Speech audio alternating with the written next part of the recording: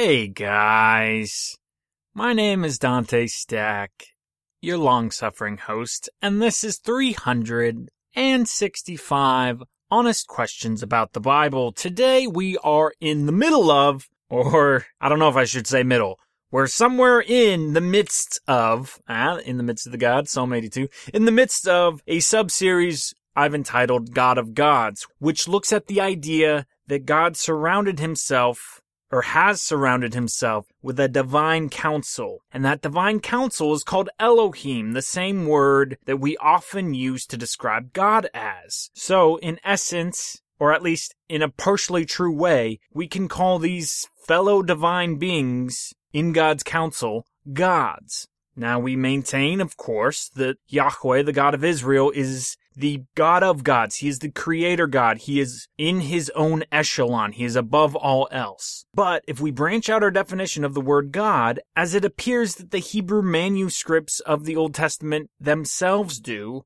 then we are left with this interesting question of who are these other gods? Who is in this divine council? How does that inform the Bible and redemptive history in general? And so far we've looked at the intersection of the names of God, the names of angels, and the role or definition of the word angels in the Old and New Testaments. Then we broke down the classes of sons of God, sons of Elohim, and sons of man, and are looking at it as, okay, God's created two families or two lines of existence, two realms, the realm of man and the realm of Elohim. And then we looked at Deuteronomy 32 and what appears to be the Tower of Babel, where God gave the nations unto the Elohim so that the Elohim had some sort of role of lordship over the nations of the earth. All right, you with me? That roughly brings us up to today. Now, if you'll notice, my approach here today is not the usual high energy Dante that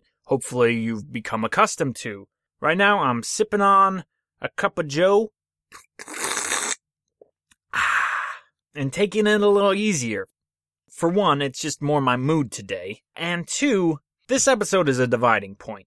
I hope I've made a case that whether you buy into what I'm saying or not, you have to give what I'm saying, if you're a believer in the Bible, some real weight to my arguments here, because they've all been biblically based. And really, we've stayed within the context of the Bible itself. But here's the dividing line. While it's fun to create this whole theology based on these little verses here and there and these weird moments in Scripture, it's hard to build a succinct narrative, a whole theology, because it's not the point of the Bible. The Bible isn't stressing the story of the Elohim. It's stressing the story of Yahweh interacting to redeem mankind. The Bible is the story of Jesus, and Jesus coming as a son of man and a son of Elohim. It's not a story of Elohim and all the weird stuff that Elohim do. But we're left with these weird instances, these little few sentences here and there in the Bible, where it seems to point to weird stories of Elohim. And sometimes those weird stories of Elohim seem to be fully fleshed out, or more fleshed out, talked about ad nauseum in books, in writings that aren't in the Bible, often aren't even in Mesopotamia. So, this is the dividing line. Because every episode of 365 Honest Questions needs to have a question premise, the question today is, how many dots should we connect? And this is an open-ended question, and it's going to be totally up to you. So I'm going to make some outrageous claims like I invented the question mark today. And my point is not to say, hey, believe this, and this. My point is not to make a complete orthodox case for each of these little connecting dots I'm about to make. My point is, there is a narrative that can work by connecting these dots. And that narrative is seducing in a way. Now, should I embrace that narrative? I'm probably not the guy to do that. Maybe you are, maybe you're not. Maybe you connect half of these dots and say, well, it's close enough to looking like a bear with an umbrella. We'll call that a bear with an umbrella. I don't have to connect those other dots. Or maybe you only connect 3 of those dots and you're like, I don't see that bear with an umbrella in that constellation, man. That's just 3 dots in the sky. How is that friggin' Orion slaying the behemoth in the sky? It's not. It's just 3 stars, dude. Whatever. So, for your listening pleasure and hopefully listening curiosity, here are 20 dots that we could connect, dealing with the Elohim, starting with the crazy story of the Nephilim, or Nephilim. And fair warning, we're not really going to deal with the Nephilim much today. We're dealing with the sons of God, the Elohim, once again. We'll have to do deeper dives, specifically with the Nephilim, on a later date. It's not our cup de jour. Alright, here we go. 20 dots. Are you willing to connect them? Let's find out.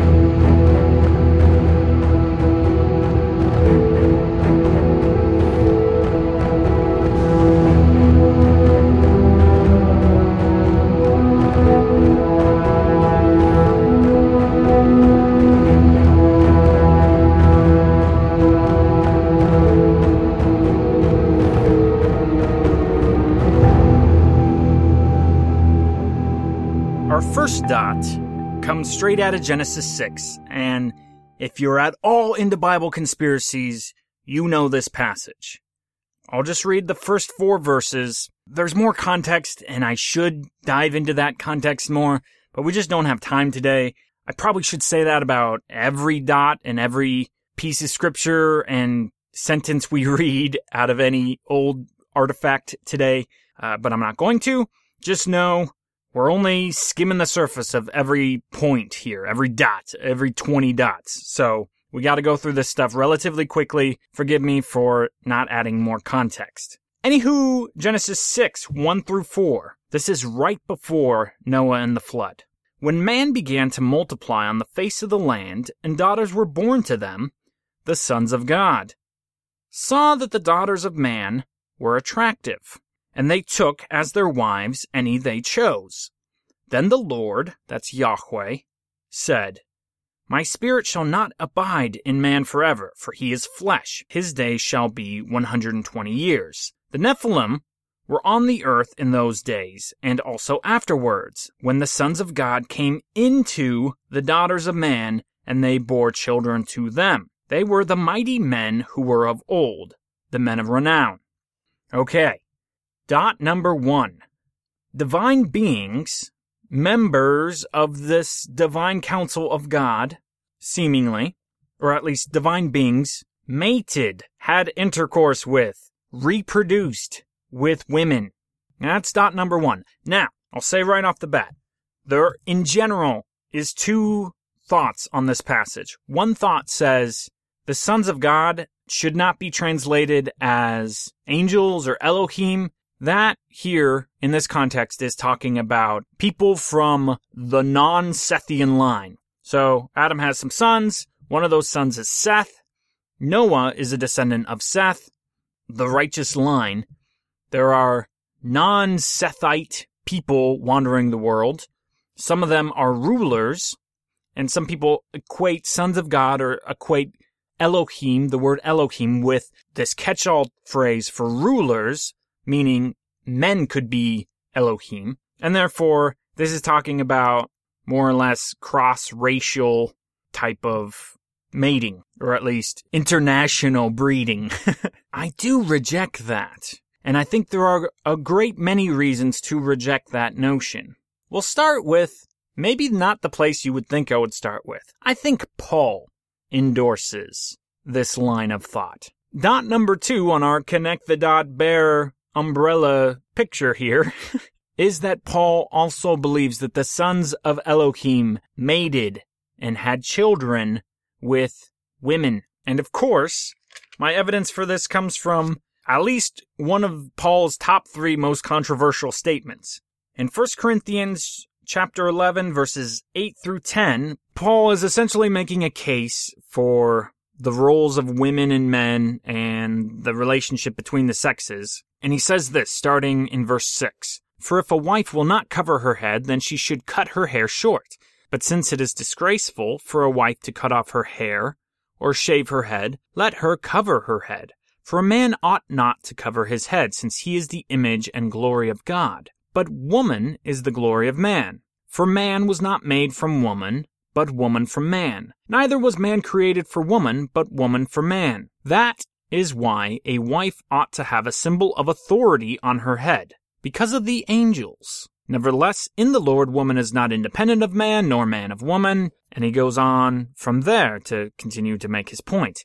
But he left in that weird, super weird little clause. That is, a wife ought to have a symbol of authority on her head because of the angels. Now, why do I connect this dot with Genesis 6? Because of dot number 3, the Testament of the 12 Patriarchs. This is a pseudepigraphal book likely written sometime in the intertestamental period. So we see an explosion of non-canonical books and writings between 400 BC and the time of Christ. And really, though, it's more like between 180 BC and 60 BC or therein. This 80-90 year period just is blooming with texts, many of which we have pieces of or fragments of, most often because when we discovered the Dead Sea Scrolls, the Qumran, Essene Jews were really good at collecting books. And this was the main time period that they were, the big guys hiding out in the forest, the big guys in the desert. So they were collecting all these manuscripts, threw them in a cave. 2,000 years later, we find them. So pieces of this Testament of the 12 Patriarchs was found. Now this book either pretends or is a memory of writings by the 12 sons of Jacob, right? These are the 12 tribes of Israel. And in the Testament of Reuben, there's this sentence: "Command your daughters and wives not to make beautiful their heads and faces, because each wife cheating on her husband will be punished, as it was them who seduced guards before the deluge." Did you catch that? Women should be punished if they cheat, and they shouldn't make their heads and faces beautiful because of that time way back in the past when they seduced guards before the deluge. What's the deluge? The flood. The term here, guards, is another one of those weird terms that can also often be associated with the divine council. So this Hebrew writing, dating, 150 to 180 BC, surely was circulating around in Paul's time. Even if no one gave it any credence, people knew about it. And Paul seems to be referencing that when he's writing here in 1 Corinthians. Still not buying it? Well, how about dot 4? This is the more concrete and specific reference, the book of Jude. Specifically here, the dot should be titled, if you're writing down the names of each of these dots, Jude believes that angels or Elohim mated with women. I'll start reading from verse 5 of Jude. "Now I want to remind you, although you once fully knew it, that Jesus, who saved a people out of the land of Egypt, afterward destroyed those who did not believe." What? Did you catch that? Jude just called Jesus as the one who saved the people out of Egypt, and was the one who killed the firstborn. Now, remember back in Exodus, who is it that kills the firstborn? It's the angel of the Lord. Now, we've already associated the angel of the Lord with Jesus, and here Jude makes that connection explicit. Moving on, verse 6.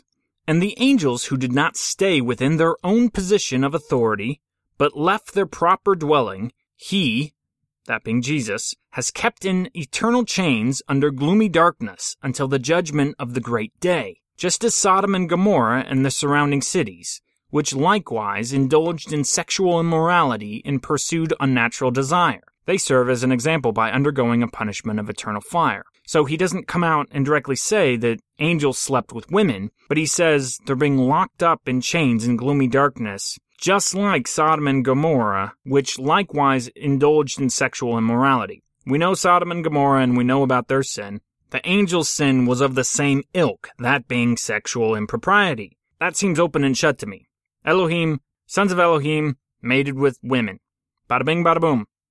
Alright, dot number 5. This is kind of out of left field, and we're not going to touch on it any more than having this dot on our map. But I have to bring it up because we're in Jude. I'll just read, continuing on from what we just finished in verse 7. Jude continues in verse 8. Yet in like manner these people also, relying on their dreams, defile the flesh, reject authority, and blaspheme the glorious ones. Who are the glorious ones? Who are the glorious ones? Who are the glorious ones? It's another mystery word, but I would contend that's another word for the divine council, the Elohim, the gods. Verse 9, but when the archangel Michael, contending with the devil, was disputing about the body of Moses, he did not presume to pronounce a blasphemous judgment, but said, the Lord rebuke you. What? That's not in the Pentateuch. That's nowhere else in the Bible.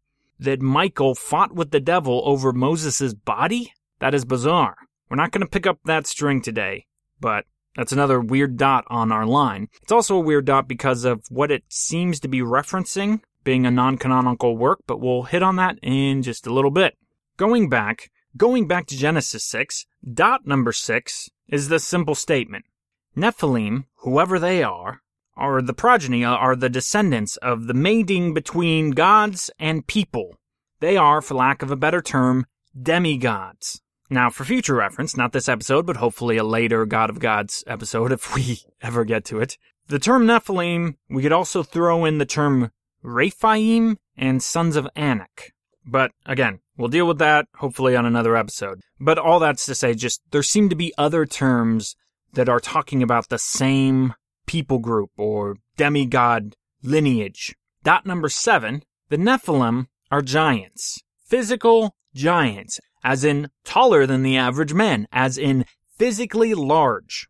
How large? Again, not a topic for today, nor do I particularly care. But Genesis 6 again says this. The Nephilim were on the earth in those days, and also afterward when the sons of God came into the daughters of man, and they bore children to them. These were the mighty men who were of old, the men of renown.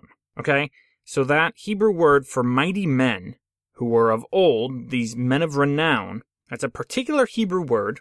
It shows up again in Ezekiel. Now again, no time for context, but Ezekiel says this when he's talking about judgment specifically. Starting in Ezekiel 32, verse 26, Meshech Tubal. Now, Tubal's an interesting word that shows up as kind of a last name in Genesis quite often. But enough about that. Meshech Tubal is there, and all her multitude, her graves all around it, all of them uncircumcised, slain by the sword, for they spread their terror in the land of the living. And they do not lie with the mighty, the fallen from among the uncircumcised, who went down to Sheol with their weapons of war. Going on and on and on, talks about that. But this word in English that is translated as mighty is the same Hebrew word for the mighty men that is in Genesis 6 that is associated with the Nephilim, or that the Nephilim are called. But here's the interesting twist on this. And here's where you really have to connect a dot in a way, because it's kind of a non-biblical idea. Well, it is biblical, but it ain't. The Septuagint. Now, the Septuagint was a Greek translation of the Old Testament, supposedly done by 70 Hebrew scholars, 70 Jewish people, hence the Greek word Septuagint, meaning 70. And once again, it's the Old Testament translation from Hebrew into Greek. But when those translators looked at this passage, they translated this word mighty as gigantes, giants, the giants of old. Now, there's a few other reasons why we could perceive these demigods as giants, but I'll leave that there for now because we have to move on. That was dot 7, that the Nephilim are giants. Dot 8, Peter, the Apostle Peter, also believed that the Elohim, the sons of Elohim, mated with women in what I think is my favorite book of the Bible. Peter has a weird discussion about these very angels. He says this. I'll give you a little more context this time. Starting in verse 1 of chapter 2.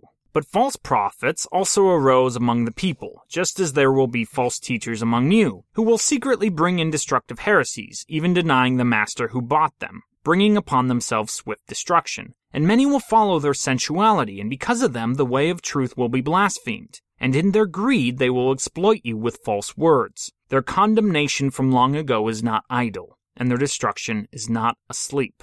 For if God did not spare angels when they sinned, but cast them into hell, and committed them to chains of gloomy darkness to be kept until the judgment, if he did not spare the ancient world but preserved Noah, a herald of righteousness, with 7 others, when he brought a flood upon the world of the ungodly, if by turning the cities of Sodom and Gomorrah to ashes he condemned them to extinction, making them an example of what is going to happen to the ungodly, and if he rescued righteous Lot, greatly distressed by the sensual conduct of the wicked, for as that righteous man lived among them day by day, he was tormenting his righteous soul over their lawless deeds that he saw and heard. Then the Lord knows how to rescue the godly from trials, and to keep the unrighteous under punishment until the day of judgment, and especially those who indulge in the lust of defiling passion and despise authority. Bold and willful, they do not tremble as they blaspheme the glorious ones, whereas angels, though greater in might and power, do not pronounce a blasphemous judgment against them before the Lord. Okay, it goes on from there. And let me just add one verse later, verse 17 of chapter 2. These are waterless springs and mists, driven by a storm. For them, the gloom of utter darkness has been reserved. Okay, so there were a lot of things in there. But again, connecting angels with Sodom and Gomorrah seems to be a big deal, seems to be the point. And again, an emphasis here in 2 Peter of defiling the flesh. Peter's counseling these people, hey, don't give in to these bad dudes that are coming amongst your church and convincing you to go, have orgies and stuff. That's defiling the flesh. That road leads to destruction, like Sodom and Gomorrah, and like the angels. Okay. Dot 9 I actually already introduced, and that's, once again, just like in Jude, Peter talks about these people who are willing to blaspheme the glorious ones, plural, the glorious ones. Not the glorious one, not Yahweh, but these other creatures that are deserved of the term glorious. That's very interesting, but not as interesting as the idea of hell that Peter introduces here. And it's interesting because the word that we translate as hell is not the typical word that usually in Greek we use to call hell. It's the word Tartarus. Now, that probably means something to you. Tartarus shows up all the time in Greek mythology. And in Greek mythology, it's not just hell. It's not just perdition. It's not just the place where you go to be condemned. It's a place specifically made for the Titans. Now, some of the earliest writings we have of Greek mythology come from the Greek writer Hesiod, and he wrote a big book called the Theogony, which tells all about the Greek gods. It's one of the main sources we get for Greek mythology. And in the Theogony, lines 713 through 725 say this: Cotus and Briareus and Gaius, insatiate for war, raised fierce fighting. 300 rocks, one upon another, they launched from their strong hands and overshadowed the Titans with their missiles. They buried them beneath the wide-pathed earth and bound them in bitter chains when they had conquered them by their strength for all their great spirit, as far beneath the earth to Tartarus. A brazen anvil falling from earth 9 nights and days would reach Tartarus upon the 10th. So the story is essentially the Titans were evil. They did too much bad stuff. And so there was a war on the Titans, and when they were finally defeated, they were shackled and cast into this deep, deep, dark pit, which Hesiod says is 10 days deep within the earth, a place of deep darkness. Homer in the Iliad says this. This is in chapter 8 of the Iliad, lines 14 through 16. Murky Tartarus, far, far away. Where is the deepest gulf beneath the earth? The gates whereof are of iron, and the threshold of bronze, as far beneath Hades as heaven is above earth. Right? Okay, so you catch that? Hades, the term for, Greek afterlife, often what we describe as hell in English. Homer's saying Tartarus is below Hades. Tartarus is below hell. As far beneath Hades as heaven is above earth. Then shall ye know how far the mightiest am I of all the gods. So that's dots 11 and 12, is that Hesiod's Tartarus describes a place for the Titans, as does Homer's Iliad. All right, you with me so far? It's just kind of weird that we're talking about angels, and we're talking about angels being cast into this one specific type of hell, and that seems to line up with the description of the Titans, these Greek god-like creatures being cast into a specific type of hell, that being Tartarus.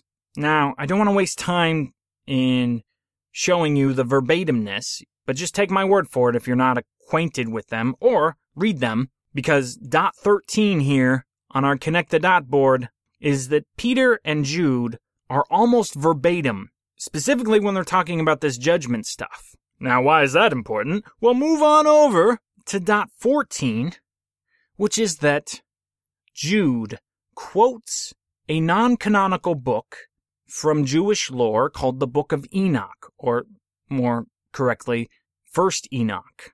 Verses 14 and 15 of Jude say this: Enoch, the seventh from Adam, prophesied about these men. See, the Lord is coming with thousands upon thousands of his holy ones to judge everyone, and to convict all the ungodly of all the ungodly acts they have done in the ungodly way, and all of the harsh words ungodly sinners have spoken against him. That's a quote from the Book of Enoch. Now, what is the Book of Enoch about? Well, it's a crazy book.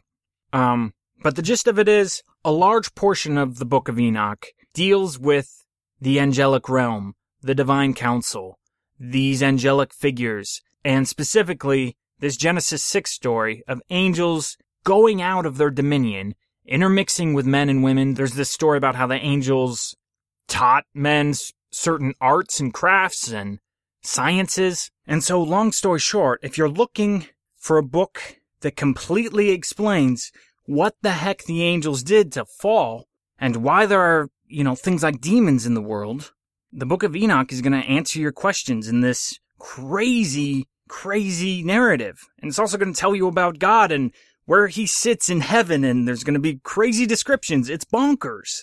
And it supposedly is attributed to Enoch, this weird little figure in Genesis, shows up in Genesis 5, listed in the brief rundown generations of Adam, Genesis chapter 5. And Enoch is just said that he was righteous, and after a long while, he was nowhere to be found because he was walking with God. Like it says he didn't die, essentially. Now it seems unlikely that Enoch wrote the Book of Enoch, because we don't see anybody in the Old Testament talking about it or referencing the Book of Enoch or saying, yeah, we got the books of Moses and the Book of Enoch. No one talks about that. So that seems like a big oversight. Most likely it's another one of these pseudepigraphal writings that came to explode in the intertestamental period, because from that point on we see references to it a lot. But it's interesting and eyebrow-raising that Jude says, Enoch says such and such, and then we have that quote in the Book of Enoch. But I want to read a few verses from Enoch here that are parallel to the things we see in Jude and 2 Peter. Here's Enoch 1:9. And behold, he comes with the myriads of the holy to pass judgment upon them, and he will destroy the impious, and will call to account all flesh for everything the sinners and the impious have done and committed against him. That seems to be the parallel to what you just quoted. Real quick, let me read these two verses in 2 Peter and Jude to set up what Enoch says. Recall, 2 Peter 2:4 says, For God did not spare the angels when they sinned, but cast them into Tartarus, and committed them to pits of darkness reserved for judgment. Jude 6 says, And angels who did not keep their own domain, but abandoned their proper abode, he has kept in eternal bonds under darkness for the judgment of the great day.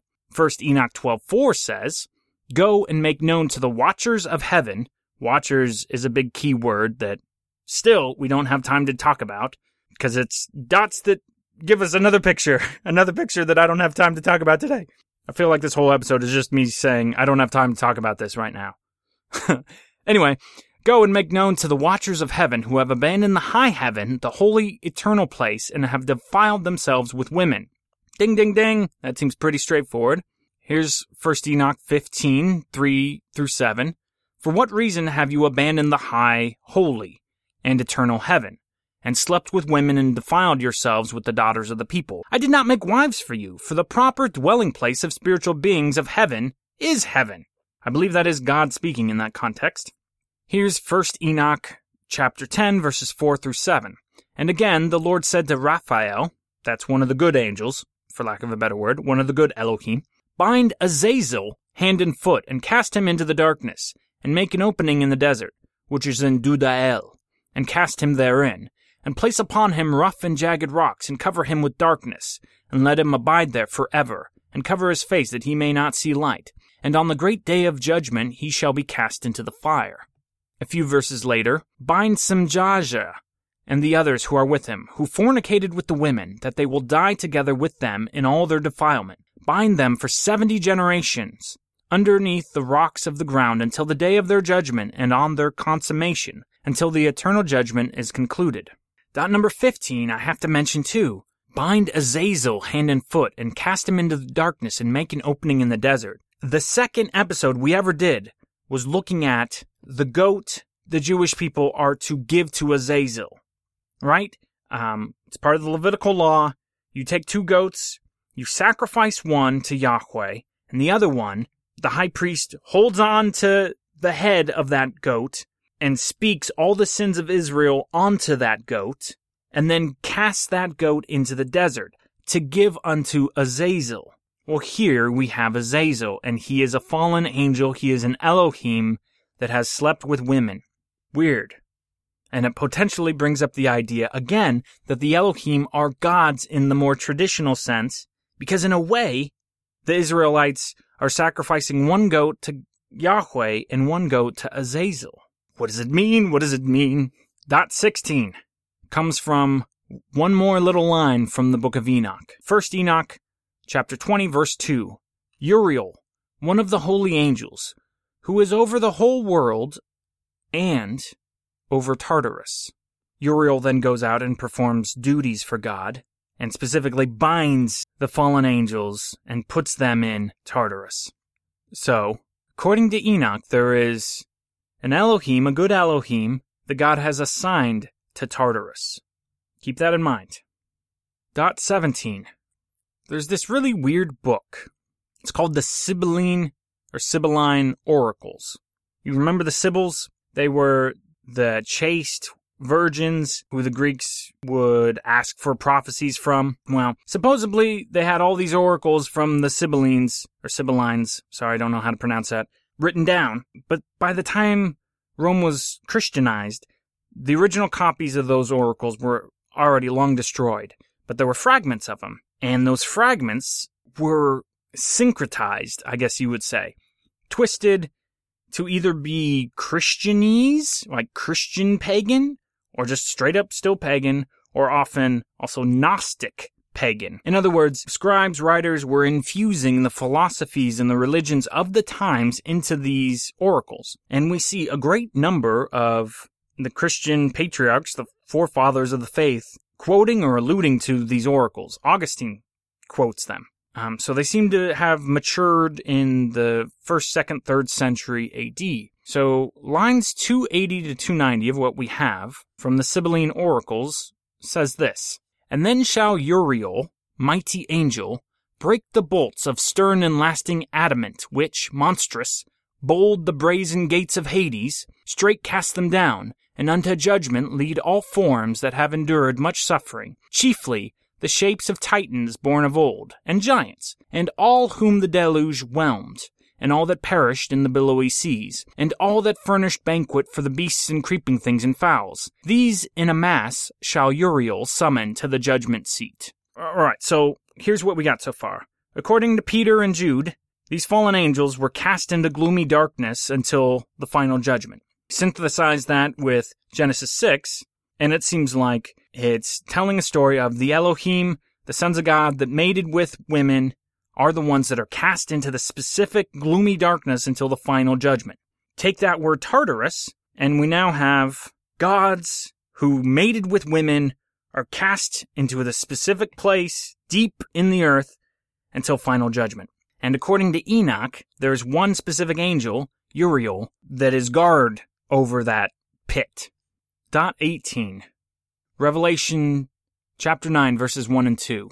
And the 5th angel blew his trumpet, and I saw a star fallen from heaven to earth, and he was given the key to the shaft of the bottomless pit. He opened the shaft of the bottomless pit, and from the shaft rose smoke like the smoke of a great furnace, and the sun and the air were darkened with the smoke from the shaft.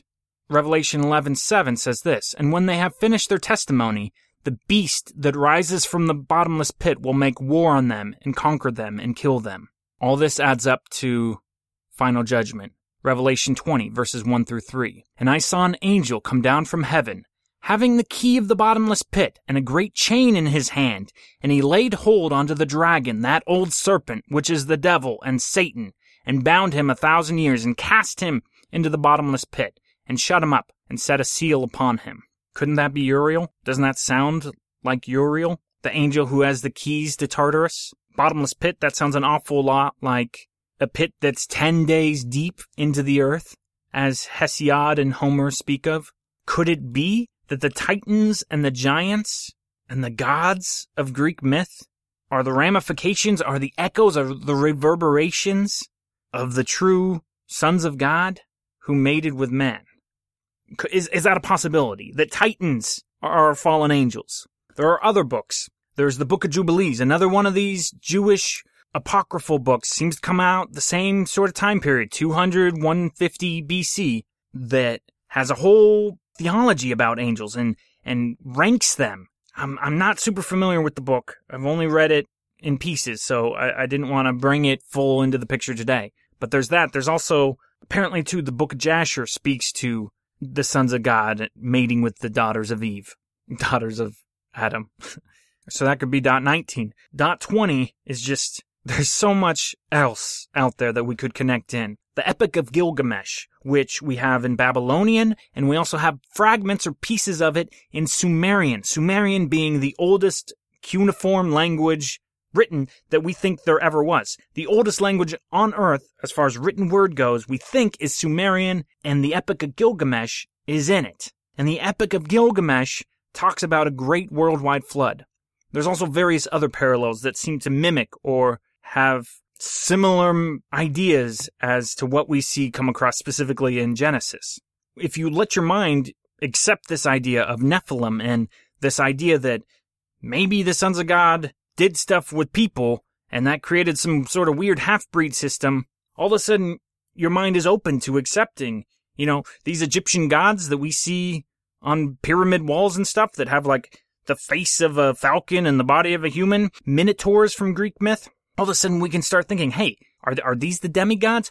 Hercules is a demigod, a mighty man of old, a man of renown. All these other myths from other cultures and other areas, could they be echoes of the original story? See, all this is getting at is I used to really fear syncretism. I used to really fear the idea of biblical stories showing up in other cultures because to me, it just came down to the bottom line of whichever one is the oldest has to be the right one. So it's just as likely that the Bible's borrowing from the Epic of Gilgamesh than it is the Epic of Gilgamesh is borrowing from the Bible. So it's scary. It was scary to me in that regard. But now I'm thinking maybe all these things, it's like an echo chamber and we're getting reverberations of truth out there, but over time in different cultures and different societies, those reverberations are expanded or contracted or filled in differently. And from our perspective, you can't make heads or tails of what's truth and what's not as far as those reverberations go. But it starts making you look at those mythologies of other cultures a little differently. It's like, have you seen recently, there's been some good work done. I think they did this with Star Wars, the new Star Wars movie, of The Force Awakens as opposed to Star Wars A New Hope. The original trailers for both of those. Or no, I think they did it with Star Wars A Force Awakens and now the new Star Wars that's coming out this year, The Last Jedi, I believe. The trailers, mimic each other visually. They're almost in sync, shot for shot. They're exploring the same ideas in the trailer, in the 2-minute trailer. They're visual companions. And they did the same thing with Blade Runner. Right, after 30 years, they're remaking Blade Runner 2046. And I saw this YouTube video or whatever where they showed both of them simultaneously, one on top of the other. And they're shot for shot the same. Just obviously one's updated and one has young Harrison Ford and one has old Harrison Ford. But they're visually echoing each other. Maybe syncretism's like that. One doesn't refute the other. They're not waging war on truth. They're just playing around with the same source material, and they're playing around a little differently. So that's kind of where I'm at with that. How many of these dots should I connect? I don't know. Maybe none of them. It does seem silly to look at a Minotaur and be like, dude, Minotaur, buddy old pal, You might actually be real. All this time I just thought you were a little labyrinth monster, but turns out you're actually a demigod, a Nephilim, cool beans. Like, that seems silly to do that. But again, I'm reminded that we have a lot of pride when looking at the past, and I think we assume too much about what the past was. Specifically when we don't have good written records. But anywho, you can connect as many of those dots as you want or don't want. It's just a fascinating rabbit hole to go down. I want to end with one more quote from 2 Peter. This is 2 Peter chapter 1, verses 12 through 16. Therefore, I intend always to remind you of these qualities, though you know them and are established in the truth that you have. I think it right, so long as I am in this body, to stir you up by way of reminder, since I know that the putting off of my body will be soon, as our Lord Jesus made clear to me. And I will make every effort so that after my departure you may be able at any time to recall these things. 4. We do not follow cleverly devised myths when we made known to you the power and coming of our Lord Jesus Christ, but we were eyewitnesses of his majesty. For when he received honor and glory from God the Father, and the voice was borne to him by the majestic glory, "This is my beloved Son, with whom I am well pleased," we ourselves heard this very voice borne from heaven, for we were with him on the holy mountain. Peter's saying, look, these aren't just tall tales. These aren't second-hand accounts. I saw these things. I was there. My senses intook Jesus. I know these things are true. And I think that's the difference between biblical stories and the reverberations. The reverberations aren't really concerned with the truth, but the Bible is. This is Dante Stack signing out. Peace be the journey.